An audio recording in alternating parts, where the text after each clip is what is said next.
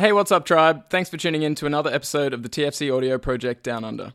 In this episode, I chat to Tom Williams from Breath Performance Physio. We delve into the physiology of breathing, what it means to breathe well and why that is so critically important for your health and performance, as well as some simple tips to get you started improving your breathing at home. This week's episode is brought to you by TFC Events. Our Aussie workshop tour has officially kicked off. We had a great first session in Brisbane at Perform 360. We have another one coming up this weekend at the Kaizen Movement on the Sunshine Coast. And at the end of the month, we hit the road for Sydney and Melbourne. Check out our website for all the details and to book in. We'll have a link in the show notes as well. And get in touch if you'd like to host or attend one in your city.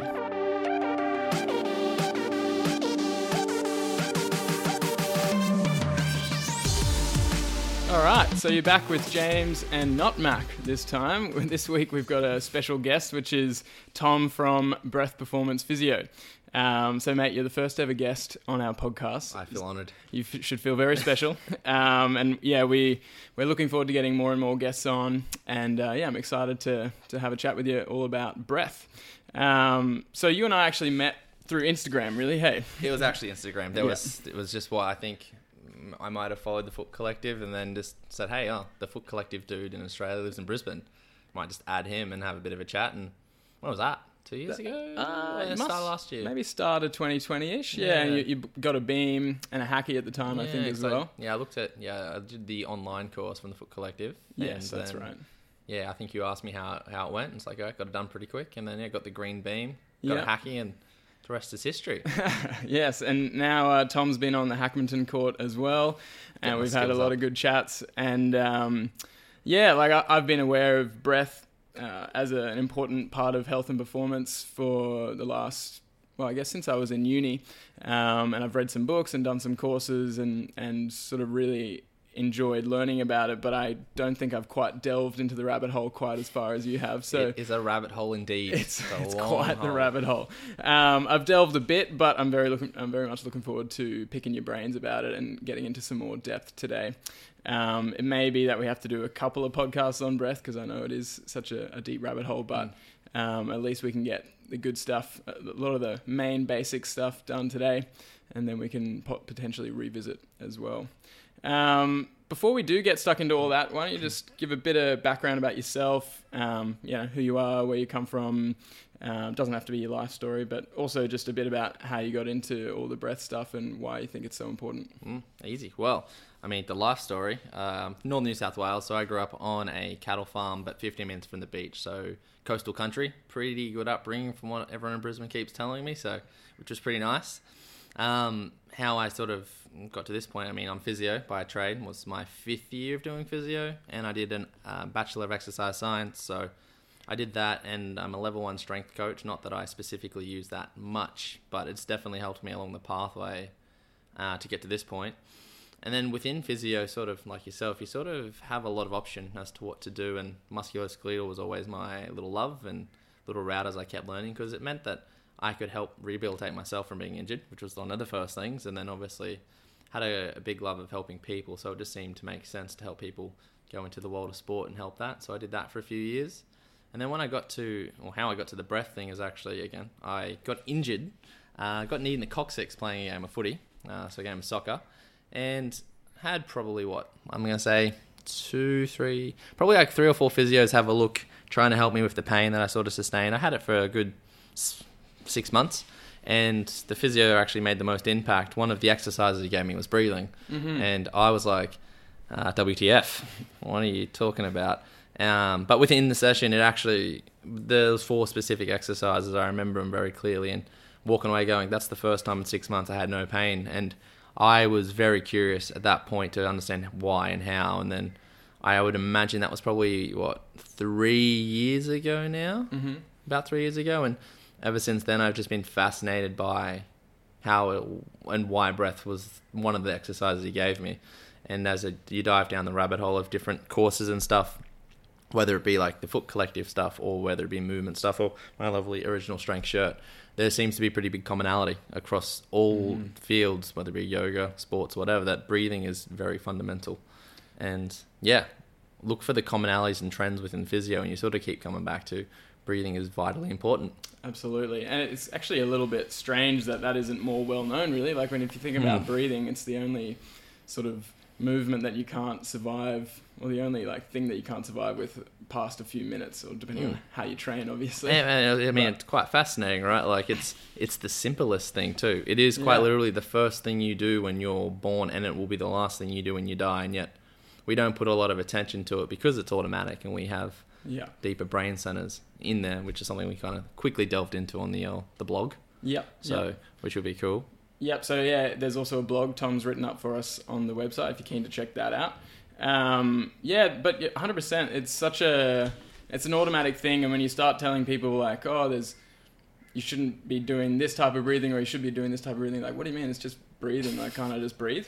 And the same reaction you had of like, whoa, why is this physio doing breath stuff for me when, my knee hurts or my hip hurts or whatever is a very common thing. But then once you don't even have to go too many layers deep to help someone understand why that's important in terms of mechanics and in terms of physiology in general. No, honestly, I think that question pops up still. I mean, I think I would have to probably teach breathing to at least 85-90% of the people that I do see in clinic. Now, whether that's for any particular issue or not is sort of regardless. It's just more so about what it does, and we'll delve into that a little bit more. But what you find is if you understand the very basics and you can then relay it with confidence, once people get past what's going on, because they're so far this way and thinking it's not going to do anything, because it is a bit, it's different. It's odd to what people have historically thought physio would be.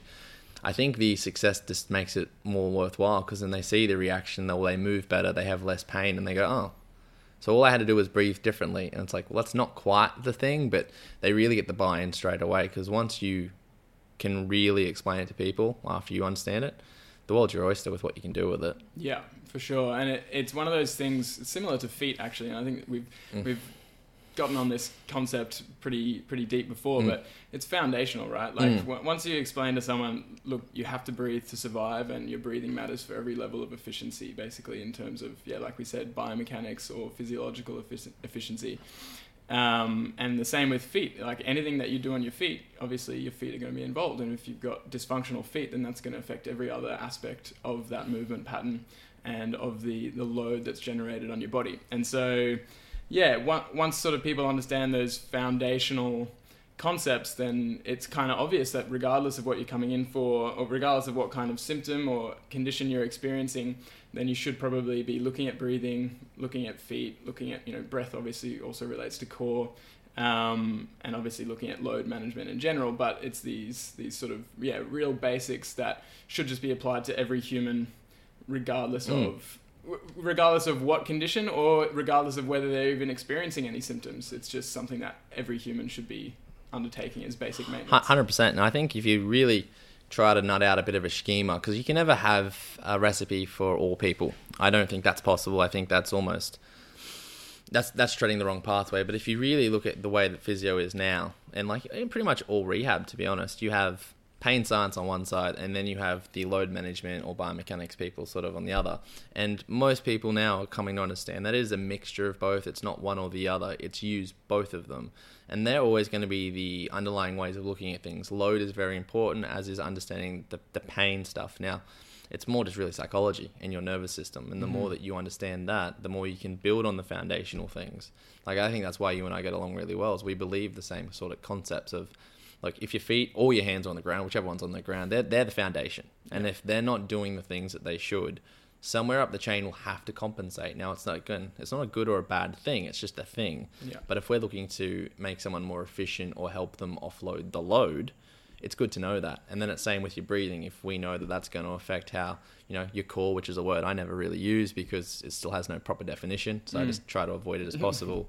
If that's working more efficiently, then you move more efficiently. Yeah. And then the caveat, the other part is the eyes and the vestibular system. Yeah. Like, you look at those three sort of key components, and then you can pretty much help anyone with any issue. That is, particularly as long as it's not some real disease state, like say COPD, for example, or emphysema, or if we go more into say neurological disorders, which there you can definitely help with. It's just a bit more challenging.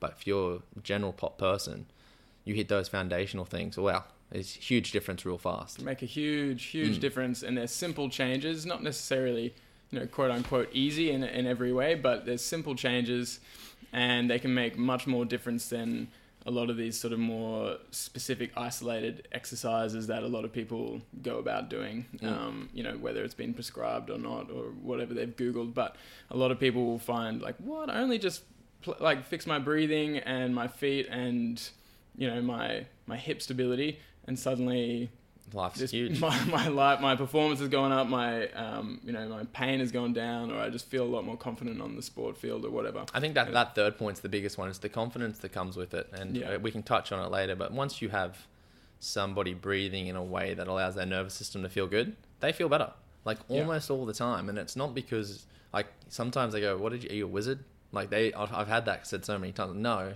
it's just physiology. Your body's the wizard. Yeah, honestly, that thing is very powerful. It's you just look at biological evolution. It's man, if someone did create us, far smarter than I'm ever going to be. But we are an incredible machine, quote unquote machine. We're not quite machines, but we're an incredible organism. Sentient beings is what we're aiming to be. And we had this chat the other day on our podcast about balance, when we were talking about how the vestibular system and the visual system and the somatosensory system all combine to give you this accurate, constantly updating picture of where your head and body is at relative to gravity and relative to the environment. And all this stuff is just happening under the hood, as part of the autonomic nervous system, which is all subconscious. And breathing is that interesting, I guess, part of interesting activity that is kind of runs that line between the autonomic and the voluntary nervous system, essentially. Hey, yeah, it's the thing that you sort of, yes, you can do it automatically, but it's a matter of if it's automatic, should we talk about it? Well, my answer is going to be yes, and there's reasons for that. But also, it's something that can be trained, and if it can be trained, it means it can be improved, which has been proven in practical study, practicality, easy, and then scientific studies we're living in a really good time with all this now that the science is backing up things that have been known for literally no less than 3,000 years. Yeah. And it's okay, you don't have to come across as some mystic or some person out so far left per se. It's okay, a lot of what they were saying is very true. It's just now science starts to believe it because we've caught up. And we're finding that more and more with all kinds of ancient practices and ancient wisdom and ancient medicine, that when the more you study into the granularity of sort of Western science, the more it starts to look like those ancient principles. So it's very interesting. But yeah, so that I think something that was so fascinating to me when I first started getting into the Wim Hof method, and again, it's not. He didn't create that. He makes no claims that he created it. It's been around for thousands of years. He's just packaged it into his own method and done a really great job of it. And obviously taken it to a very extreme level when it comes to cold exposure. For those of you who aren't aware of Wim Hof, he's a Dutch guy who has broken many world records in terms of cold therapy. He's done a marathon barefoot in shorts in the snow, and he's done he climbs, is it Mount Kilimanjaro? He climbs very high cold mountains in shorts with people, mind you, who have only done his practices for a short time to prove that most people are much more resilient than he can. And one of the people that helped try to build that notoriety was Scott Carney, who written 2 books, and one of them was specifically on his experience with Wim going up there without a shirt and the mental sort of fatigue that comes with it, but then the almost exhilaration of, wow, look what I just did. Yeah. And that's what I've loved about Wim Hof per se as a person, is he doesn't make any claim to have created any of it. He knows that, particularly his stuff comes from the Tibetan monks and that ancient sort of stuff, and he's just I'm just doing it because it's good. And if you read into it, it's quite a fascinating story. His book is quite fascinating. He's been through a lot of trauma in his life to get to where he is, and he sort of epitomizes in a lot of ways how powerful the human organism can be. Yeah. If it's cultivated in the right direction and there's a very big internal driver. Because he's done a lot of hard work to get there. And similar to a lot of people, his sons helped him really create that whole package. But yeah. And what I also love about Wim is that he's really taken it to the scientific world now, and he's got such a loud voice in that area, and he's kind of forcing people to listen to what he's got to say by doing these crazy feats of endurance and cold exposure and these kinds of things. And So what I found really interesting was that, the traditional understanding of the nervous system is that it is broken up into that voluntary and involuntary system, and that we can't have conscious control over the autonomic nervous system, which is the involuntary system. That's all of the subconscious processes that your brain is constantly doing to keep you alive, and breathing's part of that. But what Wim basically he's sort of forced them to change the textbooks, because now he's showing, yes, I can control my autonomic nervous system through breathing and meditation, and so there is some level of conscious control, and it's the breath that ties those two parts of the nervous system together, essentially. Yeah, and one of the cool part to what Wim does, besides just that, is it challenges research in Western medicine as a whole, because it starts to look at people not as numbers or patients. Now, like even in my clinic as physio, I call everyone a client. I try not to use the word patient, because no one needs to necessarily always be reliant upon a doctor or a nurse or someone else. They have such internal power that it's just often untapped now. Again, due to society, due to the way we live, there's a lot of factors, and that's stuff you've even spoken about on your podcasts. But when you give someone that confidence back, which is what Wim does for people, and then he goes and he challenges, like you said, the Western medical field. All right, I'm going to do this, and I want you to prove to me like why it's not working. And pretty much he hasn't lost that bet. Yeah. Like he hasn't lost yet. And the reason is, again, it's not mystical. It's just physiology. And he's just found an intuitive way into tapping in. And again, like people are more intuitive to certain things than others. It's the same way. Like you and I could walk down the street and we might look at someone and interpret them differently. One of us might be right. One of us might not be so right. Because I have a different level of intuition, you doesn't mean that, you're a nutcase or I'm a nutcase. It's just we're different. Wim just was intuitively drawn to the cold and found this thing and kept going down the pathway. Yeah. And it's fascinating, and I love watching it, and I love to think what science and the healthcare system could look like in, look, I'm optimistic, but I'll say like 15, 20 years. I don't think the next decade's going to change too much, but the amount of money that gets put into healthcare might actually end up being less. Hopefully, because people are just being generally better. Yeah. And that's like the long-term goal of everything, right? You want people to live happy lives, particularly as everything becomes a bit more automated and there's the talk of like robotics coming in and doing less and people have less jobs. If everyone's happier, then it wouldn't matter. And a huge part of that is taking more control of our own physiology, isn't it? Because the traditional narrative, again, in Western medicine has been for the past while that genes are the main factor, and your genetics is how you get these conditions, and yeah, maybe food and stuff makes a bit of a difference, but what's coming out a lot more lately is the concept of epigenetics and how we actually do have a lot more control over our biology than we've previously thought, through things like breathing and working on your beliefs and movement and food and sleep and all of these pillars of health that people are, I guess, through the power of the internet, which is obviously how we connected, but people are starting to listen to that new narrative of actually you do have more control, and these are the different things that you can control, and so get stuck into those, and people are finding huge differences in all of that. And so that's why I guess I love that's the big message of the Foot Collective, is take more control of your health starting at your feet. You can have so much more power over your foot health than the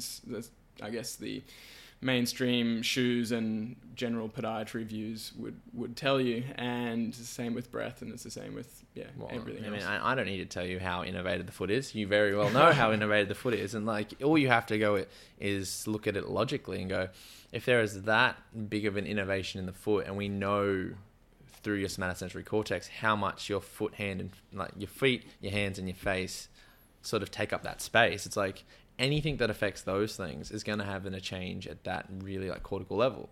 If your feet work well, then something else is going to change somewhere down the pathway. Yeah. And like spinning that back to what you're saying about meditation again, like meditation has now been studied countless number of times to see over the course of the long term, if you keep practicing it, what it does, it changes your brainwaves. Yeah. And it makes you change who you are. And that's going to go for anything. It doesn't really matter. It's just they needed something to prove that meditation was worthwhile. And it's like, it just depends on how you do it. But if you can, in the long term, put yourself in a better state, then all of a sudden you're going to feel better.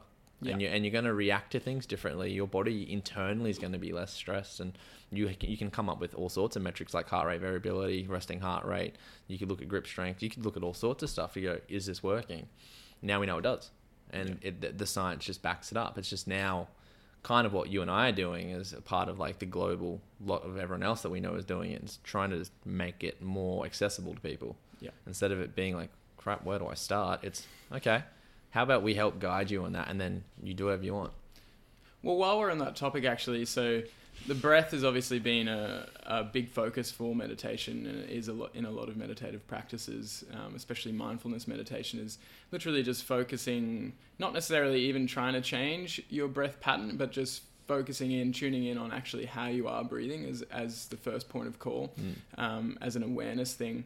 And let's just chat a little bit about breath and meditation and what you've experienced, maybe in your own life or in practice, or what you'd recommend as a good place to start for a breathing meditation. I think exactly what you said is probably the best place to start. I mean, like the two clear examples or resources that come to mind are Dan Brulet's book, Just Breathe, and then the Headspace app, which is free to download. Everyone can try it. The first things on the journey are just awareness. Don't even try to complicate it. Just go, how am I breathing? When I gave my lecture to UQ Ventures a couple of years ago, the first thing is you want people to understand where they breathe into.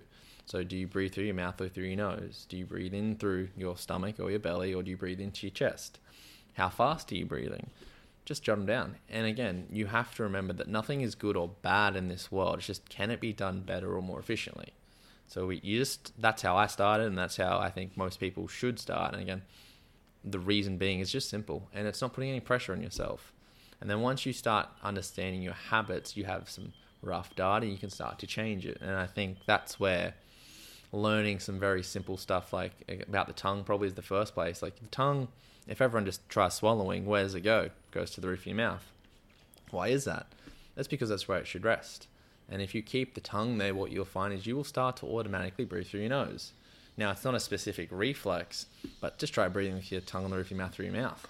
It's freaking weird. It's just, and it looks ugly, right? It's not so good. But once you then go, okay, well, that starts that process off, sweet. Then you're on the pathway. I think the very first step in that pathway is just learning to breathe through your nose. And then if you can't do that because you have, say, some sinus issues, or you've had some nasal cavity deviated septums, which, to be honest with you, according to the data, I think it's up to a third of the population might even have a deviated septum. Right. Yeah, it's huge. It's much more than I ever thought. It might even be higher, so don't quote me on that. But it's definitely no less than that. And the thing is, that doesn't mean you can't do it. It just means that the way that you do it will be different to someone else. And can we improve upon it? I'd almost say for 100% of people, regardless, is that you can. It's just, what's the sort of risk reward, or what is the benefit to cost ratio to it? Yeah. So I think the very first thing, tongue on the roof of the mouth, breathe through the nose, is the easiest place to start once you've, again, brought the awareness to yourself of what's going on. Yeah. And then what about, I want to get onto the nasal breathing stuff as well, but what about breath timing then? Because I've been playing with this app as my meditation for I was introduced to it last year, but I've been doing it consistently for the last couple of months. And it's just called Breathing App on the App Store. Nice name. Yeah, it's very simple. But I've been really enjoying it. And what it does, you can set the timer to what you want, but you basically go, all right, I want to go for 5 or 10 minutes. And I want to breathe in for 6 seconds and inhale for 6 seconds, exhale for 6 seconds.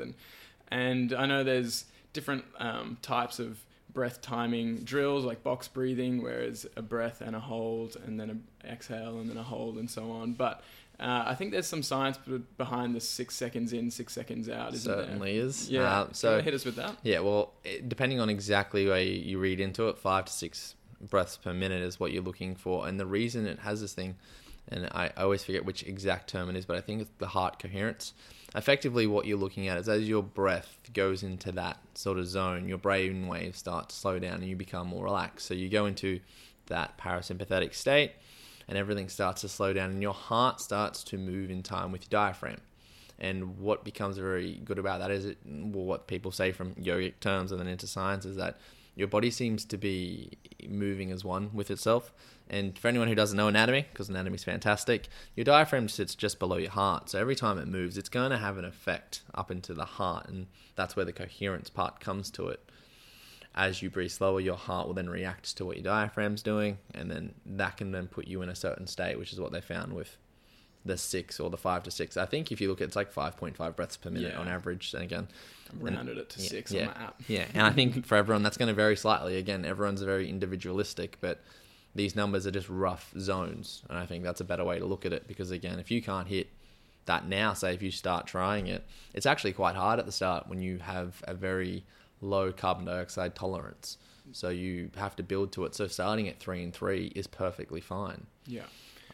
I was about to say, like, the way I first started teaching people when I started was kind of focusing not on a box breath, but on what I called the golden rule, silly thing, of 1-1-2-1. Because the way you look at the way you breathe, you should breathe in for, say, let's go 2 seconds and exhale twice as long.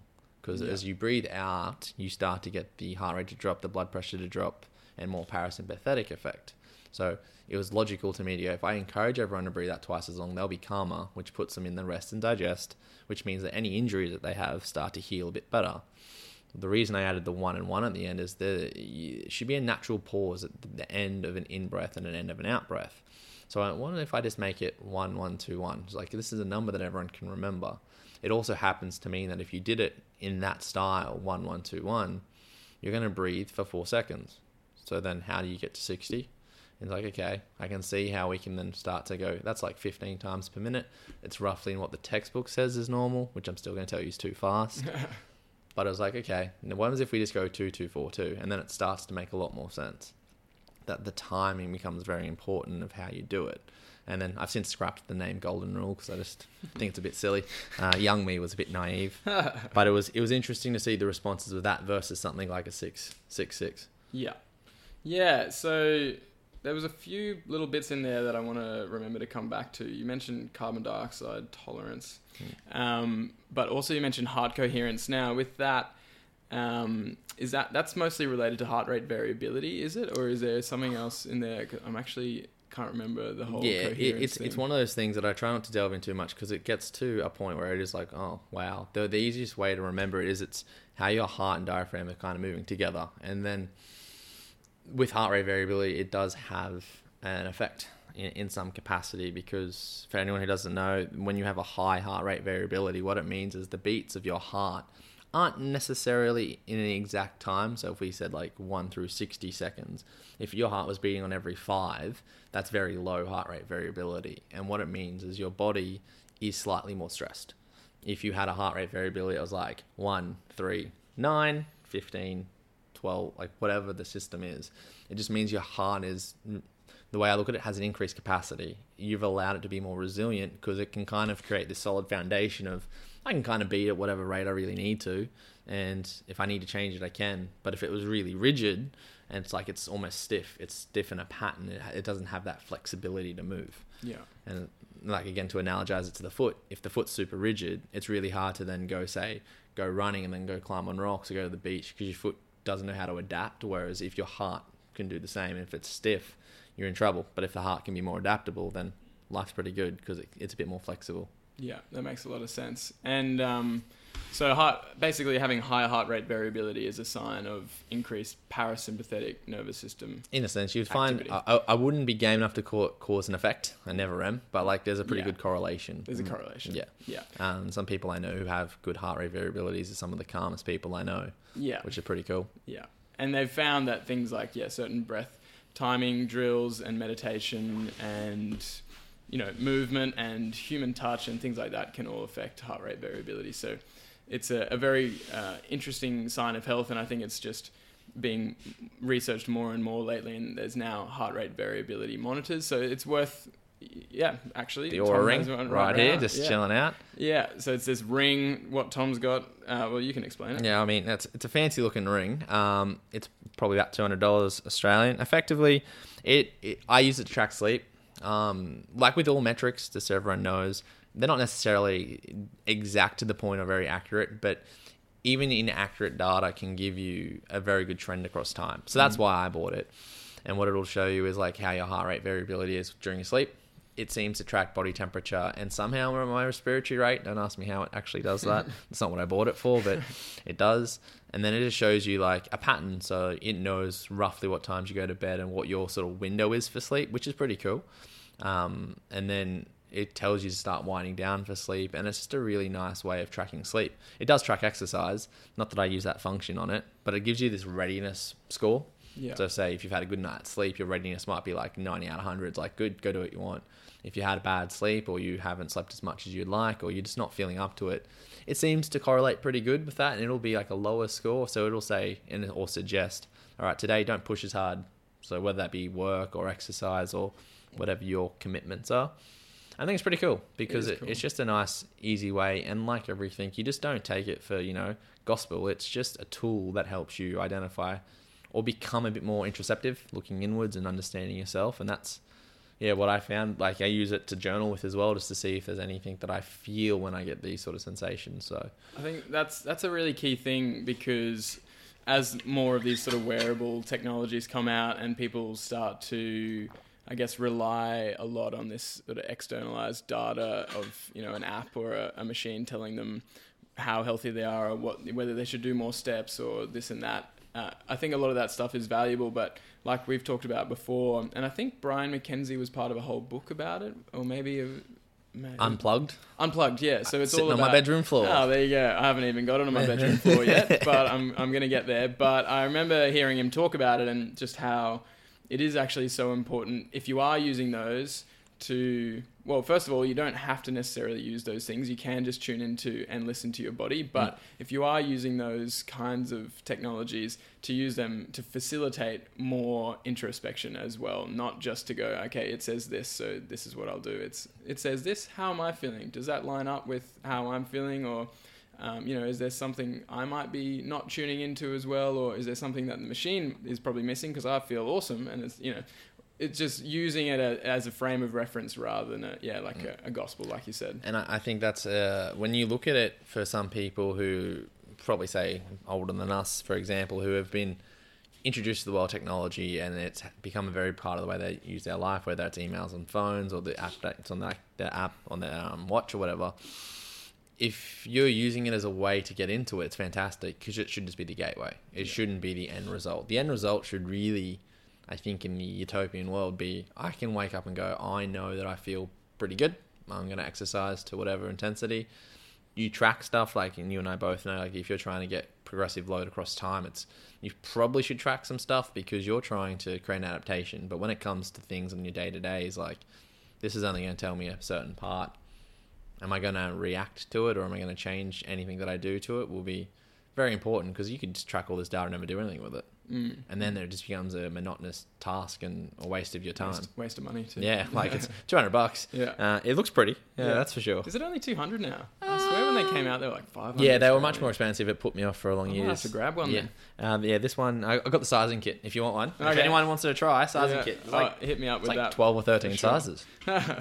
Now, so pretty much the gist of all that is that breathing can be a really great gateway into increasing parasympathetic nervous system activity and, I guess, decreasing or coming out of that sympathetic nervous system activity. Now, it's not that parasympathetic or sympathetic are bad or good. They're both very important systems depending on the context.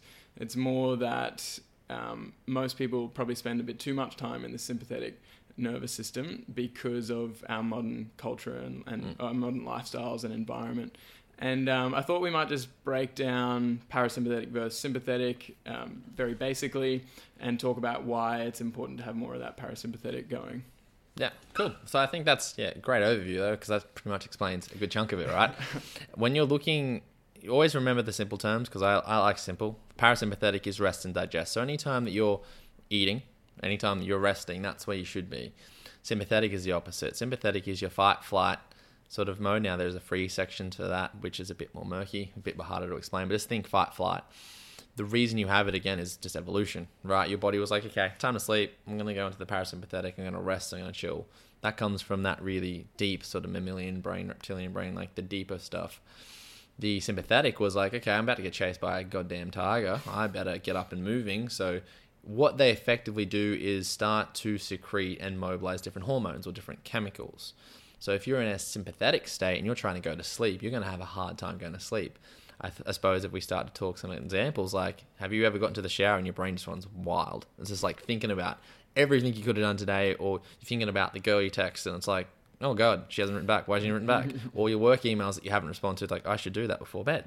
It's like you feel agitated. And then when you go to sleep or you get into bed, it's the same thing. Whereas it shouldn't be that way. Like, you should hopefully be able to get to points in your day where you feel calm and at ease, and not that you're feeling blank, but you're just chilled. Yeah. And that particularly before you go to rest.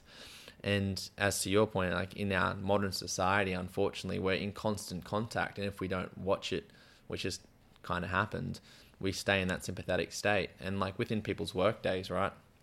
A lot of people will wake up, they either go to the gym or go to work. And that's what I'd call a transition period. If you don't take the time to transition from the gym where you're probably lifting fairly weights or you're doing your cardio, you're heightened, you're feeling excited because your body needs those chemicals. But if you go straight to work and you don't take time to downregulate, you're already coming at work here where you should be coming in here.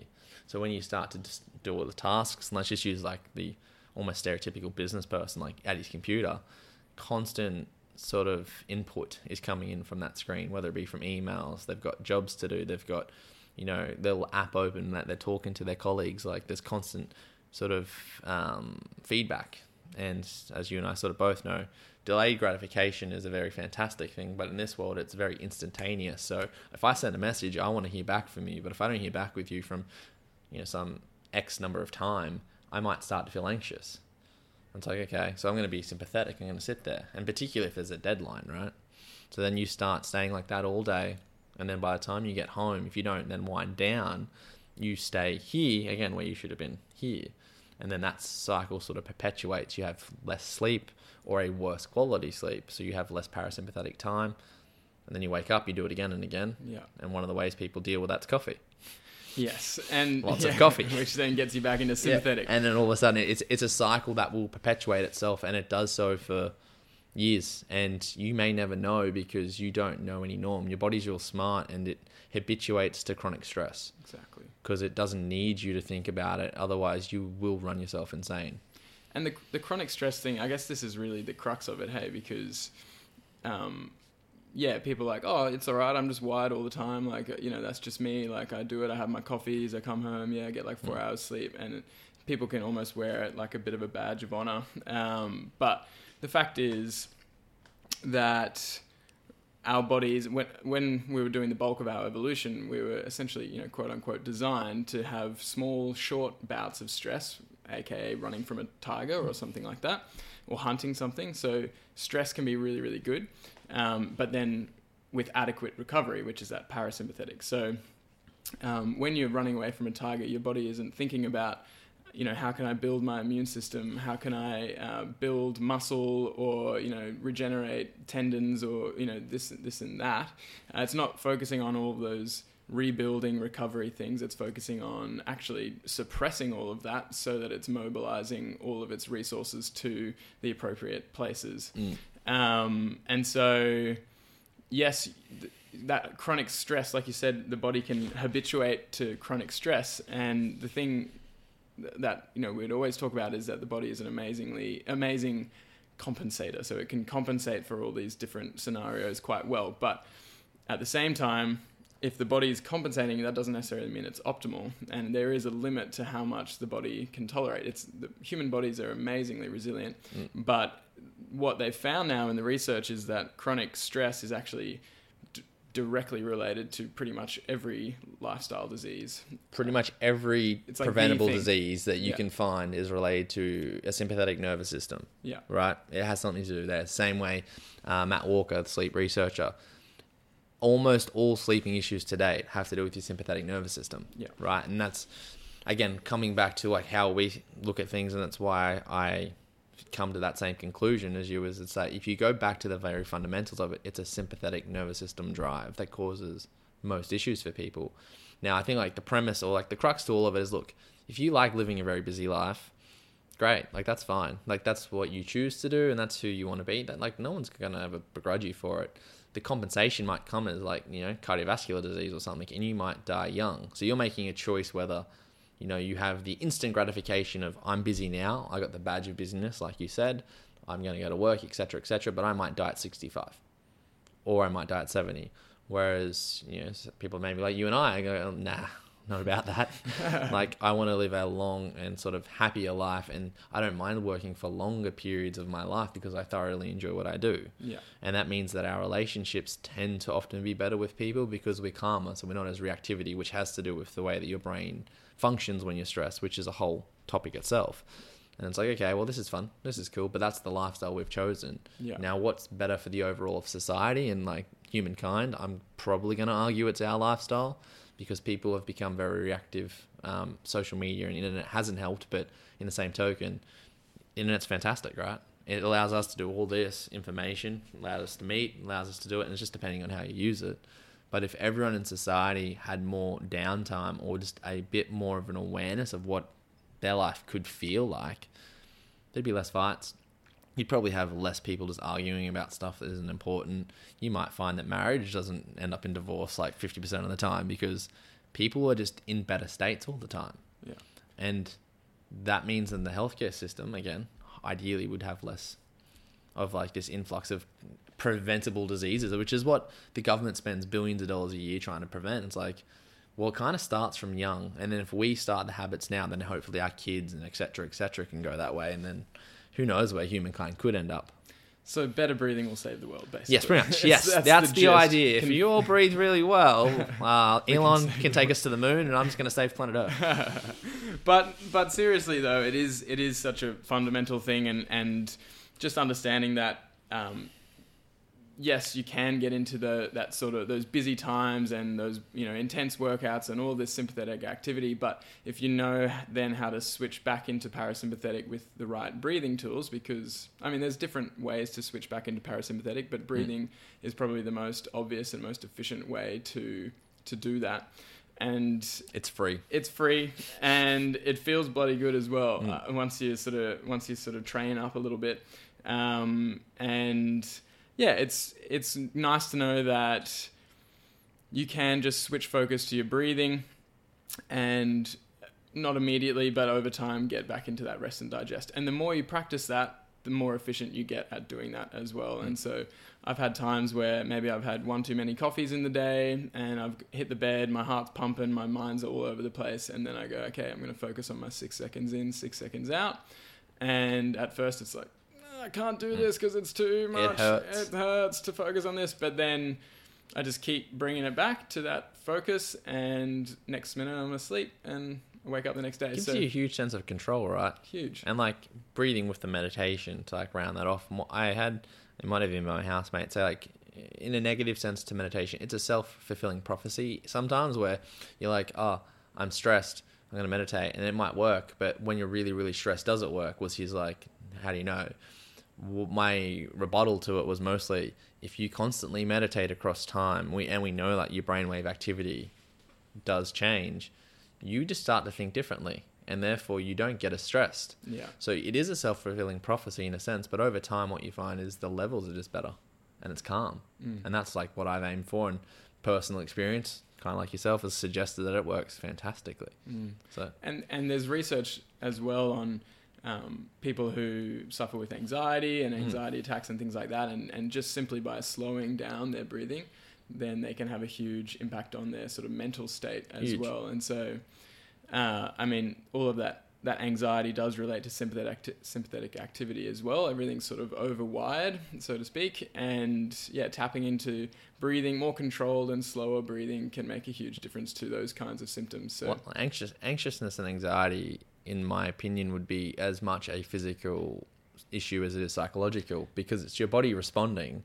And you can't really separate the two No, anyway. like they are one in the same. And like one of my favorite books to like go into that stuff, there's a lot of stories in, but Bessel van der Kolk's book of like The Body Keeps the Score. Now, like him himself, like that one's on my bedroom floor. Yeah, he's been in trouble in the past for like going in court and talking about potential falsified memories and such. But the book itself's fantastic, and there are books like it as well. But when you understand that your emotions and your sort of physical self are one in the same thing, that when someone comes and like sees me in the clinic, for example, your injured ankle is not just an injured ankle, it's an injured ankle and there's a history and it's like, oh crap, there's a grand final. Like that intense emotion then gets linked to this through like neuroassociation. That happens throughout all of your life with everything that we do. And the more that we associate things, which we do because that's the way humans function, the more you can start linking everything back to certain premises. And that's where you start to like help things.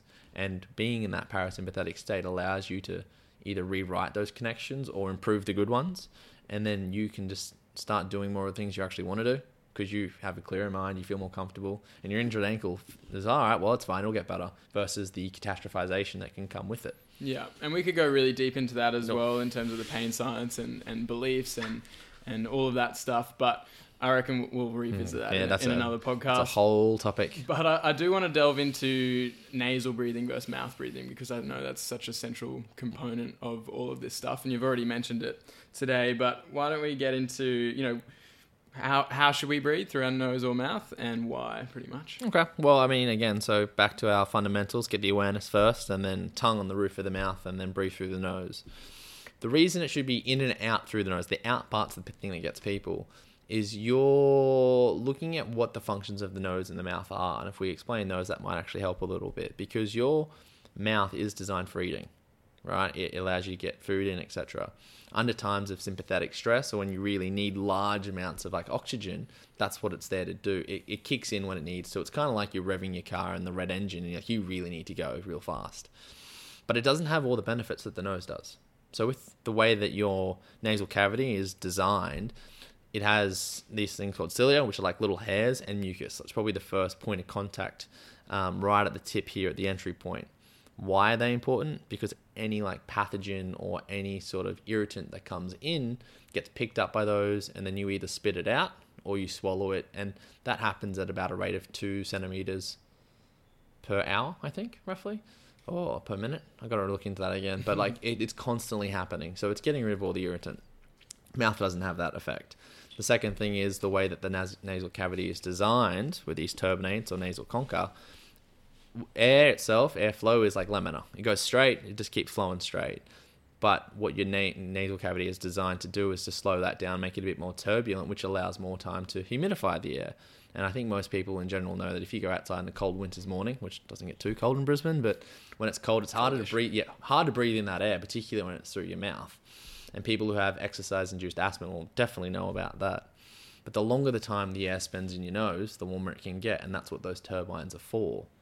And then additionally put, you have these things that are called paranasal like sinuses, and what they're effectively there to do is to secrete this sort of chemical called nitric oxide. Now, anyone who knows about nitric oxide, it's a great little chemical, but simply put, it opens up your blood vessels and opens up the pathway of breathing. Now, the reason is why is that all important? Your mouth does none of it. So you lose, like, there has been written by a guy named William Cottle that there's up to 30 benefits of your breathing through your nose versus your mouth. Some of them are like athletic, some of them are health related, some are sexual related for anyone who cares about that. There's a lot of things that it can do, but your mouth doesn't do any of it. And then that's, you know, as you delve into it, there is just so much evidence and physiological understanding that breathing through your nose gives you all these things that you can't get with your mouth. Yeah, and one of my favorite books on breath is by James Nestor, it's just called Breath, isn't it? It is just Breath, yeah. Yeah, so really good book. Great on Audible as well, if anyone likes audiobooks. But he actually did a test, essentially an experiment on himself and another breath researcher, where they plugged their nasal cavities for 10 days. And they measured all these different things around sleep and, hormonal balance and heart rate and heart rate variability and all of these things. And basically, everything got worse. There was not one measure that got better. Significantly worse by plugging their nasal cavities. And what's interesting is obviously, there are, like you said, apparently there's a third of the population have a deviated septum, but there are a lot of people that have nasal blockages and things like that. But apparently 25 to 50% of people habitually breathe through their mouth. I'd say it's bigger. I'd say the number of people that I see in clinic who breathe through their mouth would suggest to me that it's a larger proportion. Yeah. And the quick reason is because we talk and sing a lot more than historically we used to. Okay. Like, so if you start to think of, if my mouth's open and I'm talking to you and I'm someone who talks pretty fast, then all of a sudden I'm just going to habituate to taking the breaths through my mouth. Whereas in yesteryear, there was just less talking because we didn't have as much to talk about, less things to be said. So therefore we just didn't need to. That's an interesting perspective, actually. I hadn't heard that one before, Yeah. but it does make sense. The more you talk, and I'll notice, say if I'm giving a 2.5 hour workshop, by the end of it, my mouth is like real dry. Yep. I've got like a bit of a headache. Sort of just a bit thrown off, and I think a lot of that might be to do with all the mouth breathing from just talking so Just much. accidental mouth breathing that occurs, and that's why people in our profession who do a lot of talking or podcasting, or teachers particularly, they have this issue because you're talking constantly. And we obviously have developed evolutionarily to be able to do it, which is fantastic, but we don't necessarily wind up to do it or wind down to do it. We just talk because, talking is something that we automatically do. We don't think of what it's causing or what's happening, which is, again, interesting. Yeah. But it's a part of that understanding. And I guess the other thing when it comes to nasal breathing that I've heard, and I think it was in that book, is about facial structure and, jaw structure and mouth structure and everything that has obviously been influenced by our modern diet. So there was a dentist called Weston A. Price who went around to a lot of tribal societies in different parts of the world to see how they differ from us in terms of diet and then therefore bone structure and health conditions and everything. And he wrote a book called Nutrition and Physical Degeneration, and essentially all of our ancestors and tribal populations who haven't been exposed to modern diets and lifestyles have perfect bone and jaw and teeth structure, essentially. And also, wider faces with wider nasal cavities and things like that facilitate nasal breathing. And it's just interesting how the effect of, like, in I think he's found in 1 or 2 generations of eating more processed, foods like grains and things like that, rather than their traditional diets, their facial structure changes within 1 or 2 generations, and then that sounds like it's more likely to facilitate mouth breathing. Yeah, it's kind of like, and this is the story I like to use because we all love stories, right? If I was talking to two parents, a group of parents, and I said to them, if you wanted to, or if there's a drug that could give your kid improved concentration as they grow up, it makes them look aesthetically pleasing to people. They're attractive, right? You increase their potential to be athletic or have athletic performance. You improved the way that they think as they grow up, which means then they can do whatever they want. And they grow up to not have anxiety, or they don't grow up with depression, or again, have the potential to grow up with these things. It's like, if you offered that to parents, most people are going to take that straight up.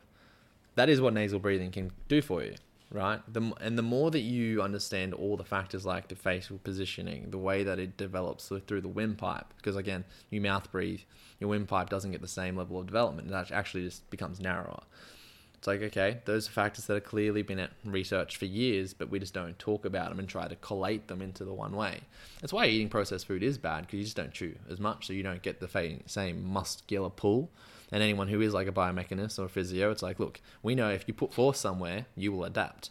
Chewing is a force. The tongue pressure on the roof of the mouth is a force. The more the force is there, the more you'll adapt over time. And it just makes a hell of a lot of sense to start now. And that's like when you were talking about epigenetics and genetics earlier. We can only do so much there at the moment. But what we can definitely do is influence the nature part to it from the time that we are born. And that's something that most parents don't know about, unfortunately, I don't think, just from what the research and what the books are out there now for the last 30 years. But thankfully, the people like James Nestor, Patrick McEwen, writing these super easy books for people to understand, and like highly recommend them to everyone, because you can give yourself an advantage in life and your children the opportunity to do whatever they want effectively by just cultivating a better lifestyle, which just comes with walking barefoot, breathe through your nose. Yeah, start with those 2 things. Yeah, like you start there and life's pretty good. Yeah, and everything just flows from there. And so speaking of nasal breathing in relation, so obviously people should be habitually breathing through their nose day to day for the bulk of their waking hours, obviously, unless you sing in a concert or give in a workshop. But obviously, the more you breathe through your nose habitually, the more you'll be able to get away with short bouts of mouth breathing, which is good.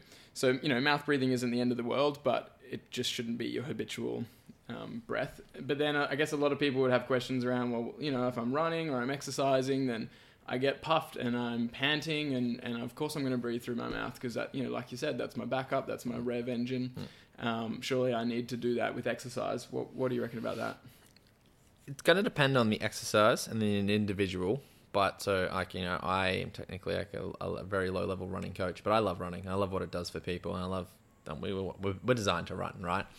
What I would suggest is people's training volumes and intensities are probably just off quite a bit. There's a book by Matt Fitzgerald called 80-20 Running, which essentially says that 80% of your running should be long, light, and slow, and under what we call your anaerobic threshold or your lactate threshold, depending on which metric you want to use. Which means that you should be able to talk comfortably during it, which means you should be able to breathe comfortably during it through your nose. What ends up happening is as people go out for their day-to-day run or whatever, they're trying to beat their old PB from the course, so they're always pushing that thing. And everybody who does running, who doesn't quite understand the physiology, pushes to that boundary, and they're pushing past their threshold all the time. It's why they do get hot, sweaty, and pantering. What ends up happening is when you start educating them on all the other things are running, we'll stick to breathing for the second, and okay, I want you to run through the intensity that you can breathe through your nose for the most of your runs. What you find is their heart rate across 2 weeks will start to drop. They will feel calm, but the first 2 weeks feel like shit. They're terrible. They're hard. The reason I would suggest that to everyone with the running is it just means that when you go to do the big spurts, even saw yesterday and we're talking about it real quickly on the footpath, the spurts then are fine because your body has habituated to a calmer version. You've spiked it, it'll come back. But if you're habituating again to this constant cycle of stress, you're adding another stressor within life, with whether it be like from work or from relationships with exercise, and you're just not going to recover as well. And that's why a lot of people get hurt, because you're always pushing the engine. So the whole concept of 80-20, look, I think it's probably going to be more like 90-10 after really talking to some people and thinking about it. But the concept is do a lot through your nose, and then just go through your mouth when it gets intense or for short bursts. And just bring it back to your nose as soon as possible, basically. And you can build that intensity up a lot. And the more that you breathe through your nose, the more you get all your intra-abdominal pressure, which means all your intra-abdominal musculature and everything around here works really well, which means you can connect your foot to your hip better. So you can get more power and more stride efficiency, etc. And with the kettlebell stuff that I do personally, there's a lot of breathing through the nose and then the mouth for certain intense swings. By the way it's worked, it's like you're making a sound which gets the abs on, but it's a forced exhale which gets your abs on through this very narrow hole in your mouth. It's fine, but it's just a matter of what's around it. So we do that for, say, I'd reckon 15 seconds at times, and then you literally breathe for 45 seconds just chilling out. The ratio is huge. So the more that you can do the nose, then fine, jump up to the mouth, but you have to hopefully then learn to habituate back. Yeah. And so what I try to do on my runs, which I'm still quite inexperienced runner. I haven't done a huge amount of running in my time, but I've actually really come to enjoy it. And I'm focusing on nasal breathing based off what I've read from Patrick McKeown and James Nestor. And I actually read that. It's called The Oxygen Advantage by Patrick McKeown. Great book. A really good book. I think that was the first one that really put all this stuff on my radar. And I was in Toowoomba for a placement. I was staying with my grandparents while I was up there on a physio placement, and was reading this book and started doing these nasal breathing only on my walks, and then doing breath holds as well. So counting how many steps I could do on a breath hold, but it had to be silent nasal breathing only the entire time. So I couldn't hold my breath and then go 60 steps and go like that. And so I started playing with that, and just found, especially with this beautiful crisp Toowoomba air, but just that nasal breathing and going for the breath holds and feeling that my breath holds were getting better and better on these walks, I would just start to feel high on life.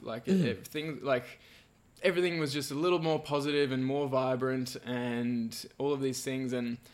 And there's just a lot of power to nasal breathing. And So I want to chat about that in a second. But then now what I try to do with running, I really enjoy running. I don't really like running slowly for some reason. I'm a bit of a speed demon, but basically now that fast. I know that I need to focus on nasal breathing, I basically run fast for as long as I can while maintaining pretty consistent nasal breaths. And then I walk, try and regain that consistent nasal breathing once I get to the point in the run that it's too much, and then I go back into it. And I usually try and time it with music a little bit as well, and wait for the drop and go for there's so many cool ways to do it, right? And I've been looking into trying to get the more health sort of scientific perspective of what metabolic equivalent you should switch across. Like, where do you need to switch, and how much like oxygen or volume of oxygen can you get through your mouth versus your nose?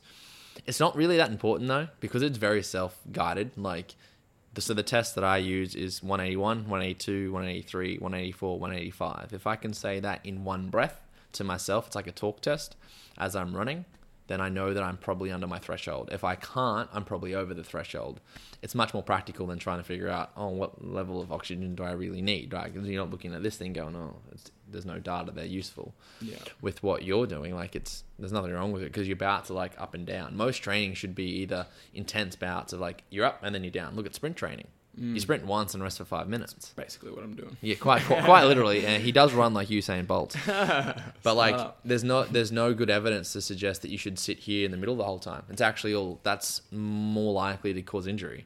Whereas either it's super long and slow, or it's kind of really intense, is how training is designed. Yeah. Or it should be designed. And again, it just fits biologically, and that's why we do it.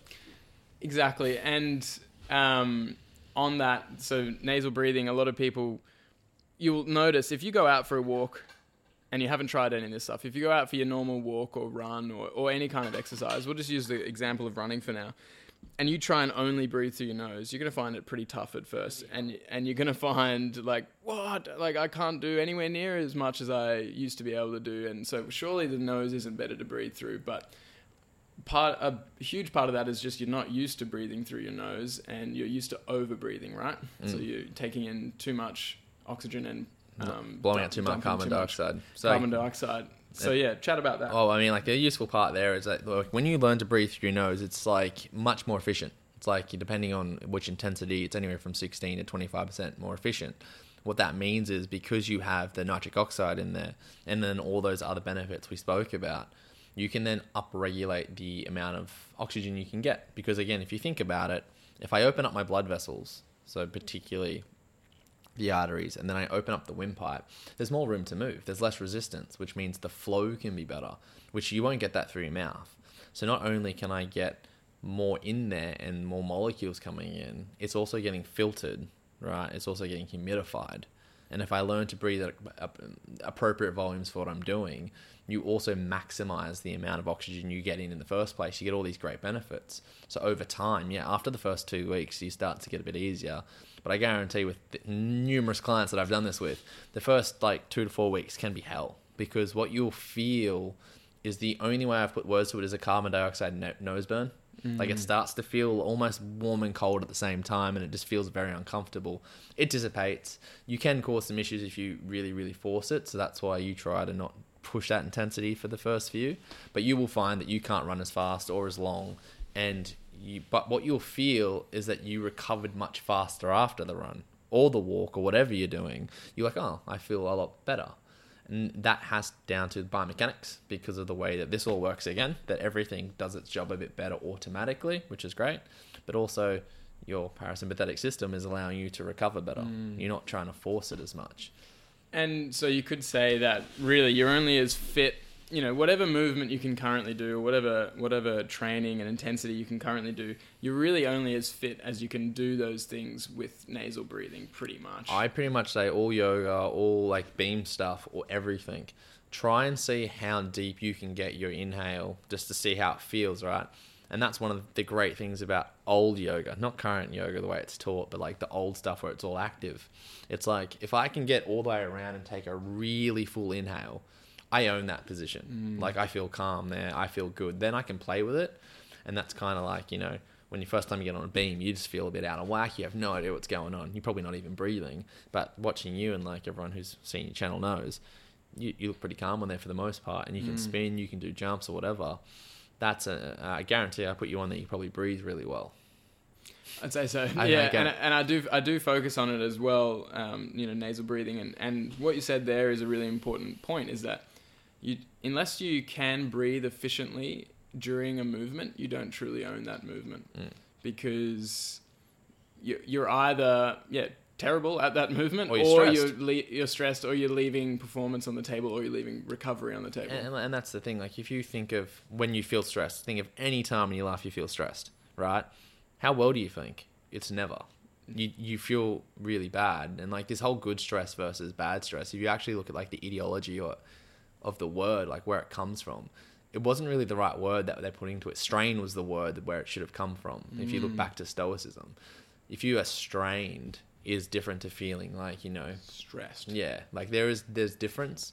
And if you can breathe in any position, you own it. But if you can do the same thing at work, you probably feel calmer. It's one of the things I educate entrepreneurs with. If you're going to go pitch, or you're going to go to like this big round table meeting, you walk in there stressed, you're not going to say what you need to say. You're probably going to miss stuff because you're stressed. Yeah, your brain is in fight or flight, not in... It's not focusing on how to get the best sort of articulation of your thoughts. It's about make sure I don't die in here and I don't look like a fool. And so you're not thinking about what you're trying to do.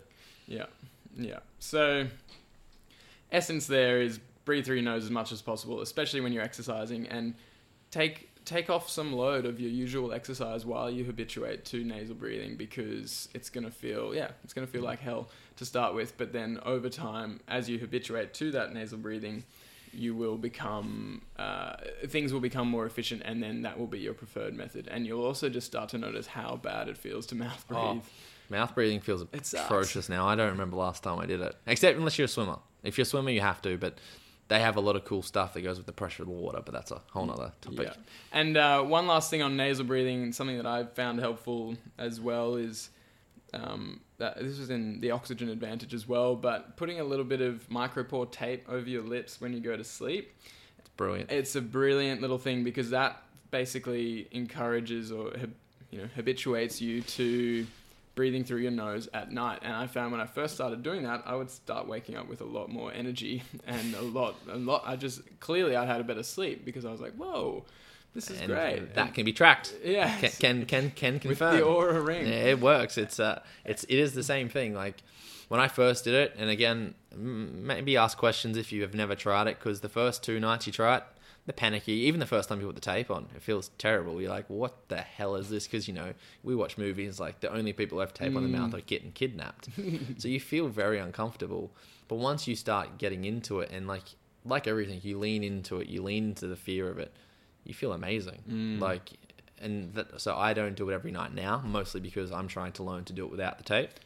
Yeah. Once you get used to it, you don't really need it. I reckon I did it every night for a good 6 months. Yeah. Just to keep practicing. Yeah. And something to help is just don't use any old tape. Use like actual micropore tape, which is very sort of sensitive. 3M is like the best one. So you got the white or the skin colored version, which you can just buy at Chemist Warehouse, or the Myo tape, which you can buy from Botego or even online from the Oxygen Advantage, which I still have it coming, which just hasn't come yet. But I like the tape itself. I think it feels very good. And you only want like the thin strip. I go straight across, because this one here, I still feel like I could cheat a little bit. Yeah. But again, that part is kind of just whatever feels comfortable. Yeah. And I have a funny story of, because I was like getting into taping my mouth and stuff, and he does strictly say in that book not to use certain types of tape and to use micropore tape, because it's very easy to get off, and it doesn't you can also, there's some passage of air between it, so it doesn't like sort of fog up the tape and everything. Anyway, for some reason I must have run out of my micropore tape or something like that, and I chucked like duct tape on or something real hardy, and it got all attached to like my whiskers and things, and hard to pull off, hey?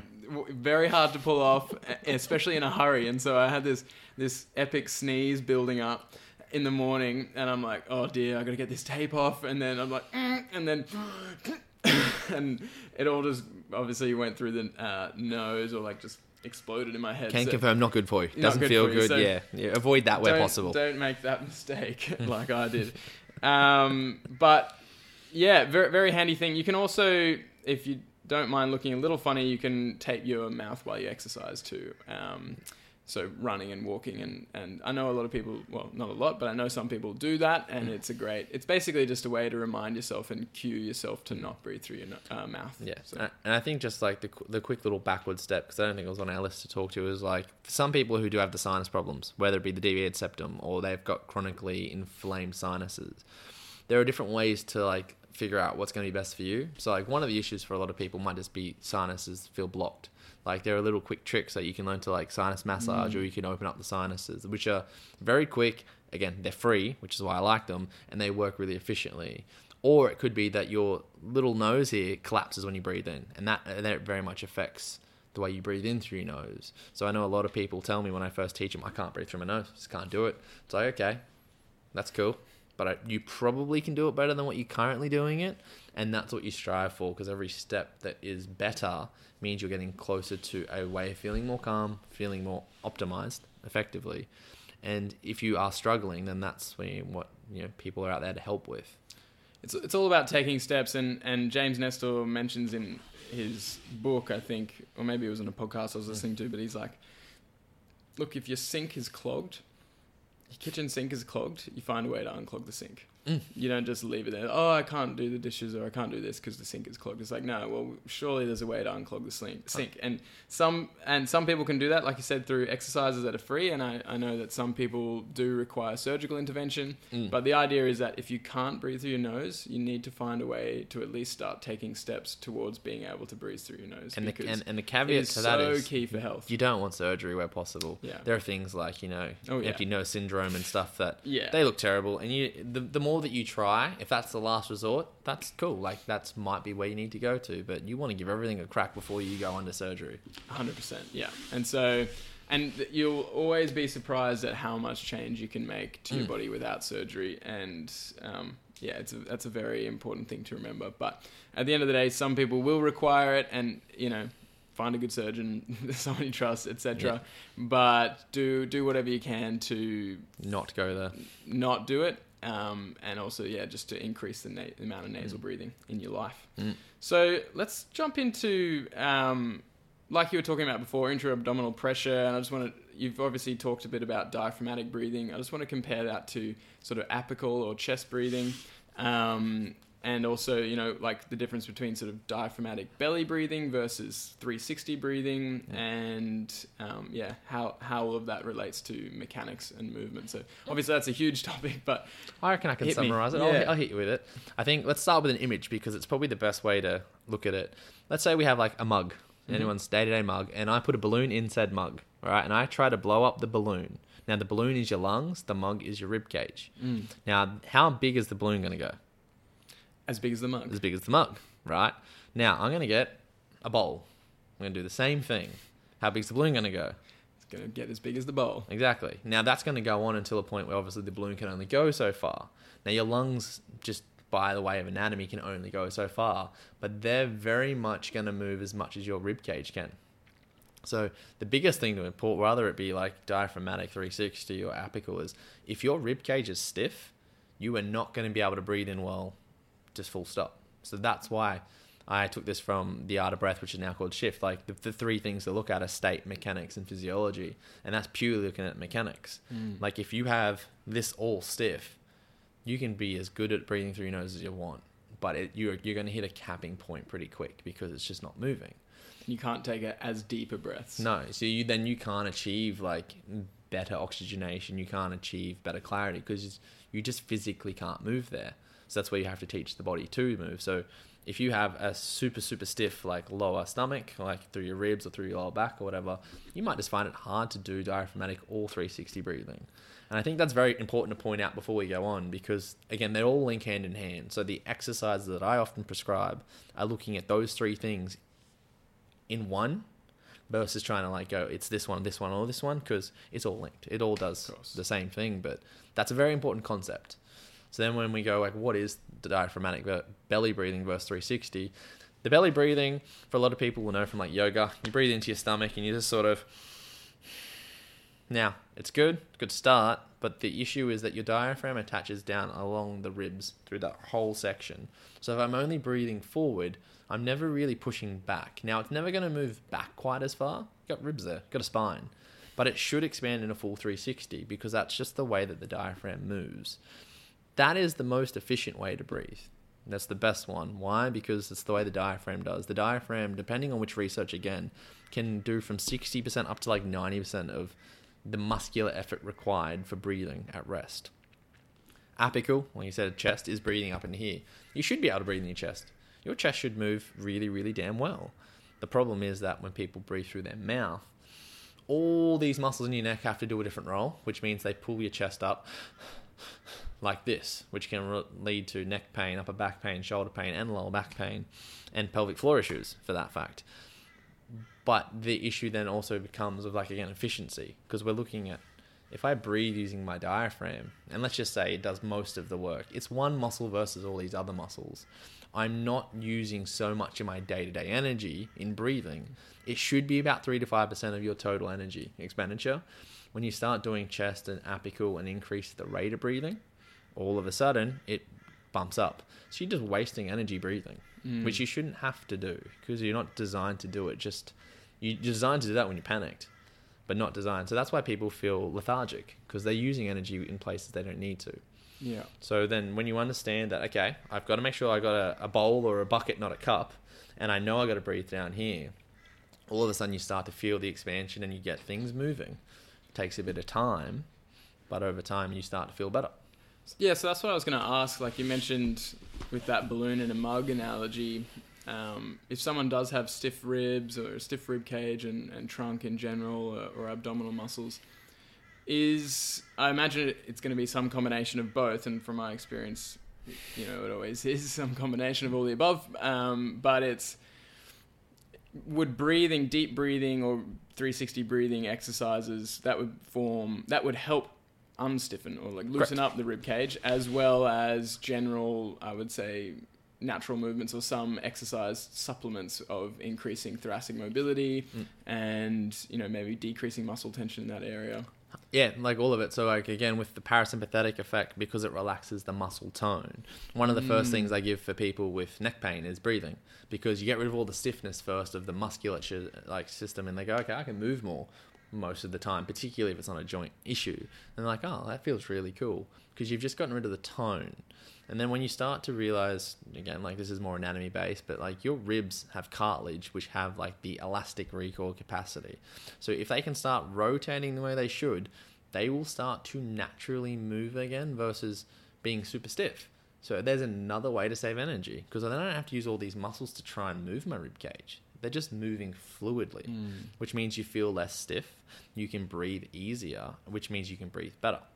And like without going into the depth of it, the way that your lungs and like your rib cage interact with pressures is very much like you breathe in with some active effort, but it should naturally recoil and keep going. Yeah. But the more that it can move, the more freedom it has to do everything that you need it to do.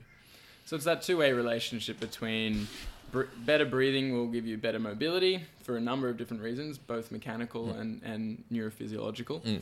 And better mobility will give you better breathing. And that's why yoga is so associative with breathing across years, because if you look at something, it's called the Tibetan rites, which are like some of the the first exercises that were sort of documented from them, and like they pretty much hit everything. Like they get you doing rotating. I don't think they make you do side bending, but like they make you do back bending, forward bending. Why? Because they knew back then that if the rib cage moved, you could breathe better. And if you could breathe better, the rib cage would move more. And there's that positive feed forward mechanism that it's only going to end in having more opportunity to do whatever you want. Yeah. Because there's a double whammy, right? Like we were never really just supposed to breathe while being still all the time.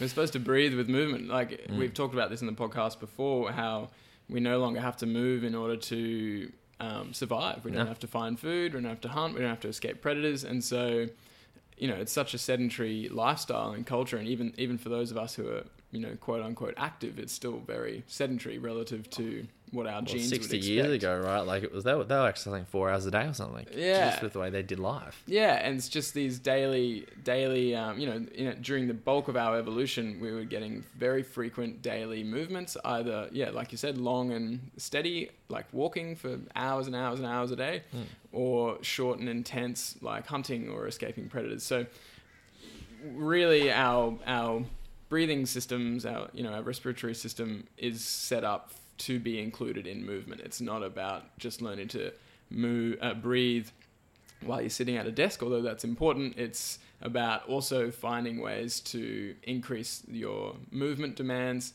and that will tie in really, really well with increasing your breathing efficiency. And it's like, to sum that up, if you, like you said with what Patrick McEwen states, if you learn to push that boundary, so let's say you learn to breathe with running, breathing with sitting becomes easy. Oh, like so easy. It becomes like to the point where it is automatic. And like, I mean, I don't think about it. It'd be interesting to watch the podcast back to see how it goes, but most of the time I'm just through my nose now. 2-3 years ago that wasn't the case, but it's because you push that boundary as far as you can, and then all of a sudden everything easier. It's like, oh yeah, life's and chill. You have these more intense bouts of focus. Like, it takes a lot of focus to run with nasal breathing, because your body kind of almost, especially as you're getting used to it, it kind of wants to revert to that mouth breathing because it's used to over breathing. It's used to breathing too much. And that, in a sense, almost becomes, well, it is basically a moving meditation where you're focusing on your breath, how you're breathing while you're moving. And that encourages that more day-to-day, just while you're sitting down. Of course, you're going to be breathing through your nose because you've had these intense sessions of focus on nasal breathing. And that's why, for anyone who doesn't know, meditation isn't just solely breathing. Meditation is anything. Of course, yeah. Like, literally anything you want it to be. It could be gaming. Not that we're going to do that. But it's something that, it's just, as long as you're intently focused on something, you will get into the zone or the meditative state. The reason breathing is often picked is the additional benefits that come with it that you don't quite get with the other things, although we haven't found at least yet. So, and let's chat quickly about intra-abdominal pressure, because I know that comes up a lot, especially in the sort of mobility circles and strength training. And I myself have experienced a lot of benefit, or a lot of change in how I've breathed with intra-abdominal pressure, or changed my breathing to optimize intra-abdominal pressure with strength training, which made a huge difference to my knee rehab. And so I've experienced some great stuff with that. Let's talk about intra-abdominal pressure. It's like, anyone who wants to lift better, if you can fix the intra-abdominal pressure, you'll up your lift 5 to 10% straight away.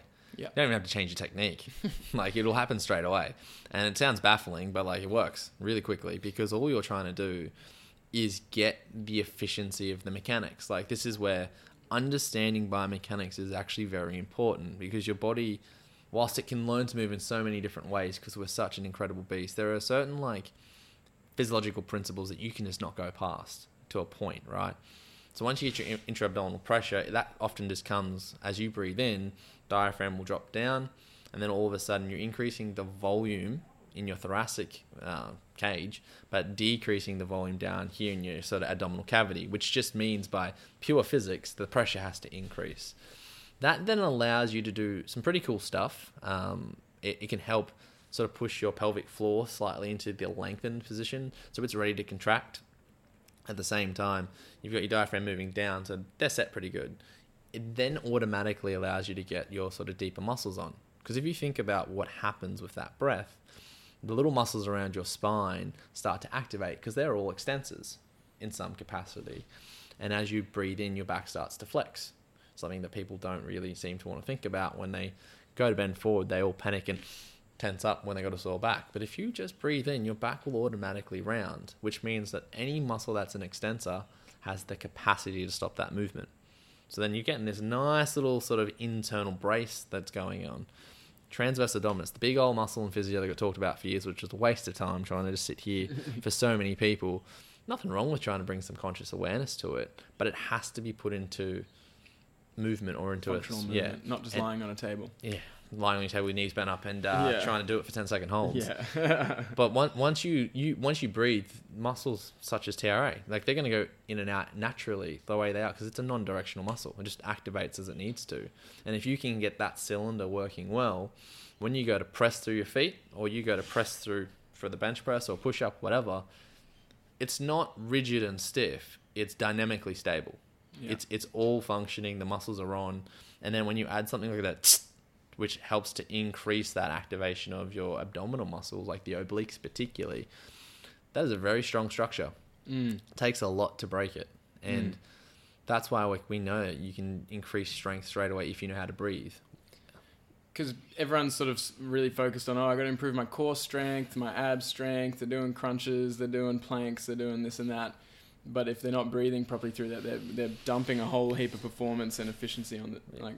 If I was to put a definition to core, It's breath. it would effectively learn how to breathe with your movement. Because if you know how to do that, which varies from movement to movement, you then have that capacity or opportunity to be dynamically stable. And that's something I say to people a lot because I don't think you need to be rigidly stable. I don't, like, if you really brace up, if you go into rugby tackle and such, that's a whole different story. But for Context. context is very important. But for most movements that people do, you're dynamically stable. You're not going to sit in one exact position. And if you look at all the research to movement, I can ask you to do 100 squats, and I guarantee 100 out of 100 you'll move slightly differently. Every time. Yeah. It's just the way it works because we're so varied.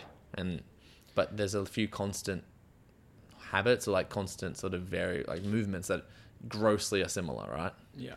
Yeah, dynamically stable is huge because, you don't want to just be this rigid box that it's like, you're really stable, but you can't move anywhere. And there's this concept of proximal stability for distal mobility. And that's basically saying, if you're stable upstream in your trunk and in your quote unquote core, then your brain's going to feel a lot safer to allow more mobility in other areas because it's more efficient, it's less prone to injury. And that's how we develop as babies. That's where it comes from. No, we shouldn't move like babies. I think that's the thing that gets missed with a lot of like that stuff. But we use the concept of why do we develop that way? And then why do we move our arms off that? And why do we cross move? It's because it had created these like X patterns effectively across the body that makes us dynamically stable. Yes, the head of a baby is much different. It has to move differently. Duh. That's not hard. But there are a lot of commonalities that if you go back to them, and that's why something like ROS seems to be super useful. They're just exercises at the end of the day. They're just exercises designed to touch someone back into like a previous state where they were a little bit more stable with their movement. And that's why they seem to work. Because you're just awakening old patterns that are incredibly useful to give you the foundation to do something cool like beam work or parkour.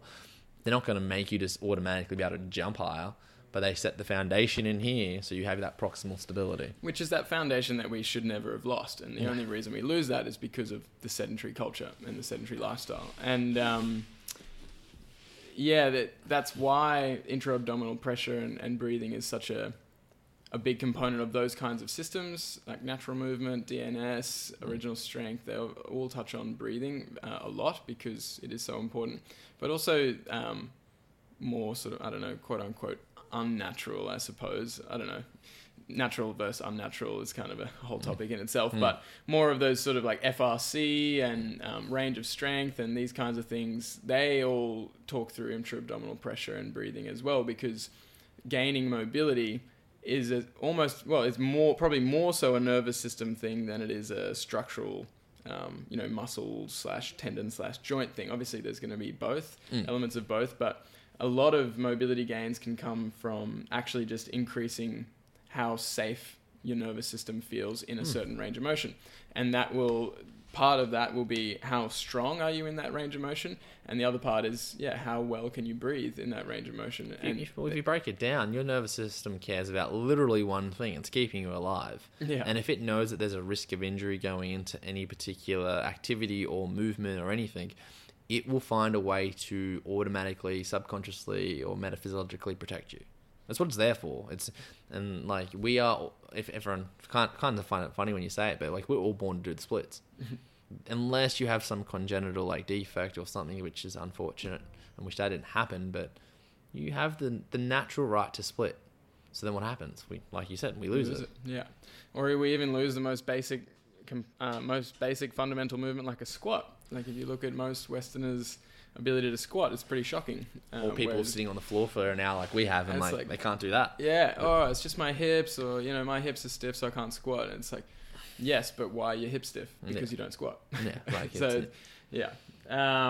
So it's very, very interesting stuff. And if you are doing any kind of training, especially strength training or mobility training, and your breath and intra-abdominal pressure isn't on your radar, definitely look into that. And it'll make you move so much better. Yeah. And it honestly, it feels good.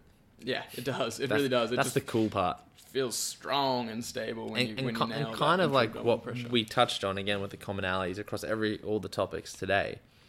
Breathing is literally linked across all of them, and that's one of the reasons why I got drawn to it. You can't find anything that it hasn't got some effect on. Like if you got disease states, your breathing's changed. Like most people have diabetes mellitus or like cardiovascular disease, their breathing's elevated through the roof because their body's trying to compensate in a way. Breath gets affected. You're running too intensely, your breath gets affected.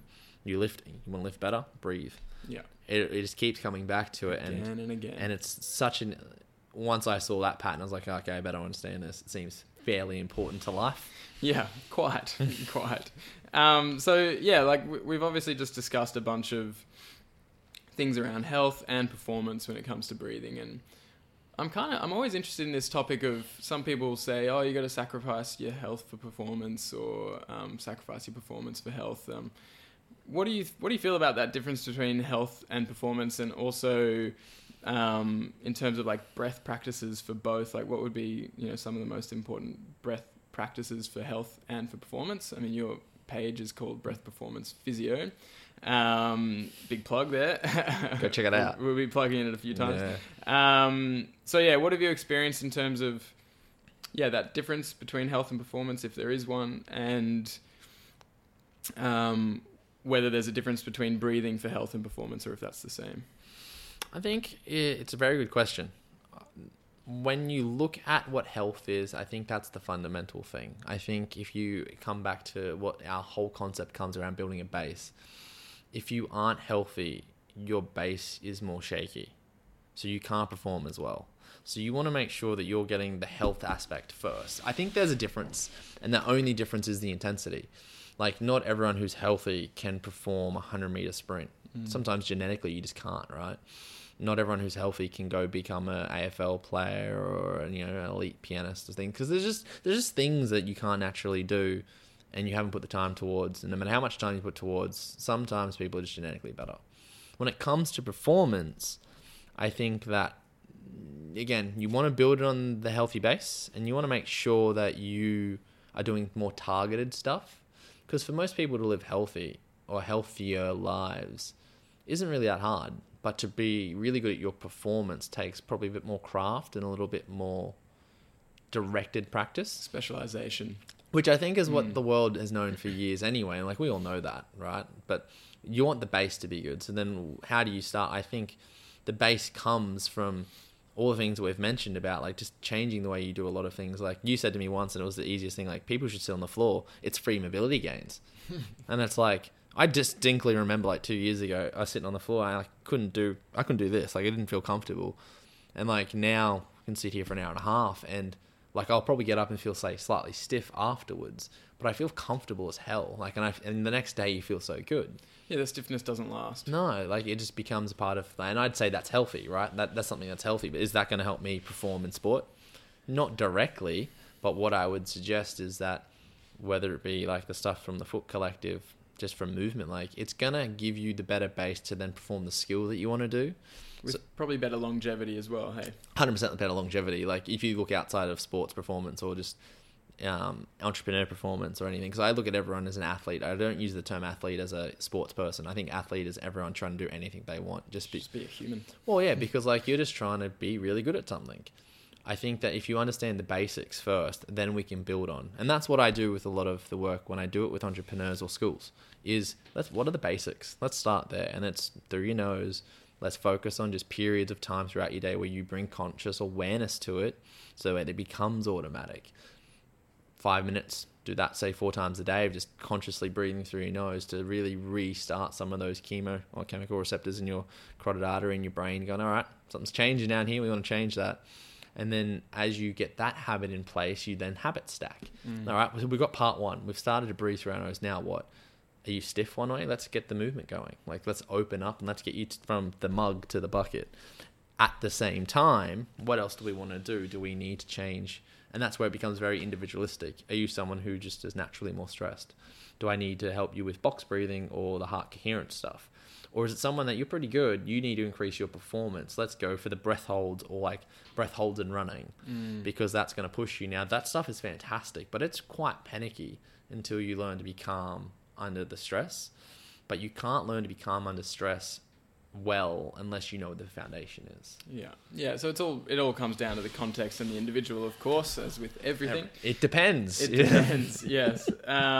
What we really need to understand is that health is that foundation, like you said, and you can layer performance on top of that. And there is this, again, a narrative of like, oh, you know, if you want to be the best, you got to sacrifice X, Y, Z, or, you know, or some people might think, yeah, I should nasal breathe because it's healthier, but I get better performance when I mouth breathe, so I'm just going to keep mouth breathing. And the gist is, just because you can get better performance short term one way, or just because some elite athlete does something to sacrifice their health because they want to perform, doesn't mean that you should be doing it, and doesn't mean that that's the optimal thing to be doing. Yes, you might get better performance in the short term, but you won't have that longevity. Well, it's probably like a really good example is, and I can never remember how to pronounce his name, Zabacek. I'm useless at remembering all these really famous runners. But if you read the 80-20 book by Matt Fitzgerald, you'll see him in there. Effectively, Emil became really good at running these distances, and he was doing a lot of HIIT training and stuff. And there's a few other people in that realm. Now, what was reported is like after about 5-year sort of stint, starts to break down and starts to get injured a lot because he pushed his body at an intense amount for like a short period of time, which is what performance at the highest level of sport is, right? It's a very short period of your life, but it's very intense. Now, you might perform really well, and that's why bouts of it are really useful. And that's why you want to sprinkle it into your training. But if you push and push and push and push and push and push, there's going to be a breaking point. I don't care who you are. There is only so much your body's going to go, you know what? I'm done. Now, I don't mean to like sound bad to F45, but it's the same example. If you're doing HIIT training every single day of the week, you're going to get injured. Now, if you have really good load parameters and life isn't so stressful and you've got good relationships, you're not sedentary outside of your exercise. There's a lot of factors to it. But for the general person who just has a job, has some kids, they'll get hurt. Why? Well, we've seen it because there's all the data that's already proven it. But it's not because F45 is bad. In fact, there's a great culture. There's a great bunch of people, same as like Fitstop or whatever. You make all these friends. But the exercise intensity at some point will get you if you don't rest, which most people don't. So, and if you don't know how to organize your body efficiently, which most people don't. That no one has interoception. Yeah. You can't really figure that out, can you? No, exactly. So, there's plenty of things to talk about in that realm as well. Always. And I suppose I was also thinking of chatting to you about sort of how you've integrated breath into your physio practice and I guess how your physio practice has evolved over time. And I think we should probably keep that to a whole separate episode. We are coming up to we're over an hour and a half now. Geez, the time flies when you're having fun. It's when you're talking about breath. It's so it is probably like that's the hard topic about trying to make breath small to people.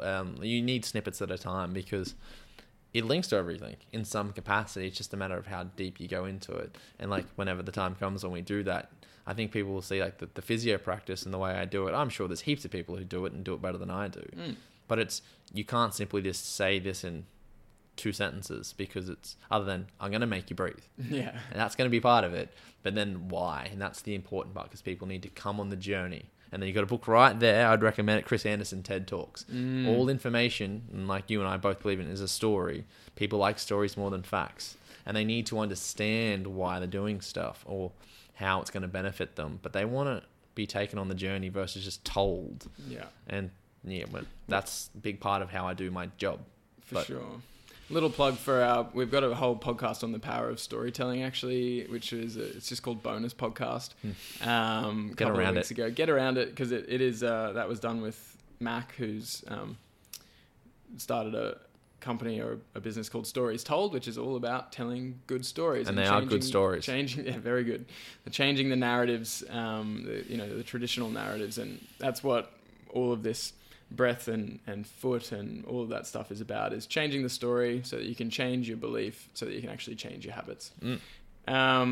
So we'll wrap it up. I just want you to tell us a bit more about the stuff you're up to, like your vision with Breath Performance Physio, on social media and with, in-person seminars, things like that. And then just some of like your favorite resources. We've obviously mentioned a bunch of resources throughout the podcast, but just some things, anything extra or anything that you'd want to reiterate for everyone listening. I suppose, with Breath Performance, I solely started it because I don't like using my name against things that I do. I'd rather have some name, and Breath Performance was the only thing they came up with. Pretty cool name. Yeah, it works for me now. Like, I've really come to like it. The goal is kind of two streams. One is like the seminars, and one will be online resources and programs for people. The seminars are to small to medium businesses, like from entrepreneurial point of view, and schools. The business is simple. Educate people on the very simple stuff of breathing, sleeping, and exercise, and give them specifics. If they have a health and wellbeing officer, it makes my life so much easier, and make them see how important this stuff is to work better and be functioning better. And one of the small businesses I work have integrated it super well, and they've got their own health wellbeing officer. I've got another chat coming up with them next week, I think. And it's going to be like, it's just so good because they're doing so well. They've gone from a team of like 10 to 50 in a year. Like, they're just progressing super well. It's fantastic. Sweet. And then the school stuff is to start to educate kids early, and teachers now, like, because it's there. And I think it's just one of those things that's too much out there. Just to give them simple stuff. Start your basic practices and educate kids around how sleep particularly is important and how breathing can help with their anxiety and anxiousness. I think that's that whole stream there, pretty much in a nutshell. With the online stuff, it'll be kind of, similar to you guys. Have stuff online that people can buy, basic programs to help them to start stuff, make them a bit more tailored. If, I can write personal programs, but get some nice easy templates, and then we can build off it, create video resources for people to do, something we've spoken about. And the same with social media, just get the awareness out there more. My issue is I'm just lazy on social media. I'm improving. It's just something that I'm now only really going to put probably more time into, because I've sort of taken time off other things to start doing more, which is great. But again, the long-term vision is to help as many people understand the fundamentals of breathing, because I thoroughly believe it'll improve the quality of your life. Love that.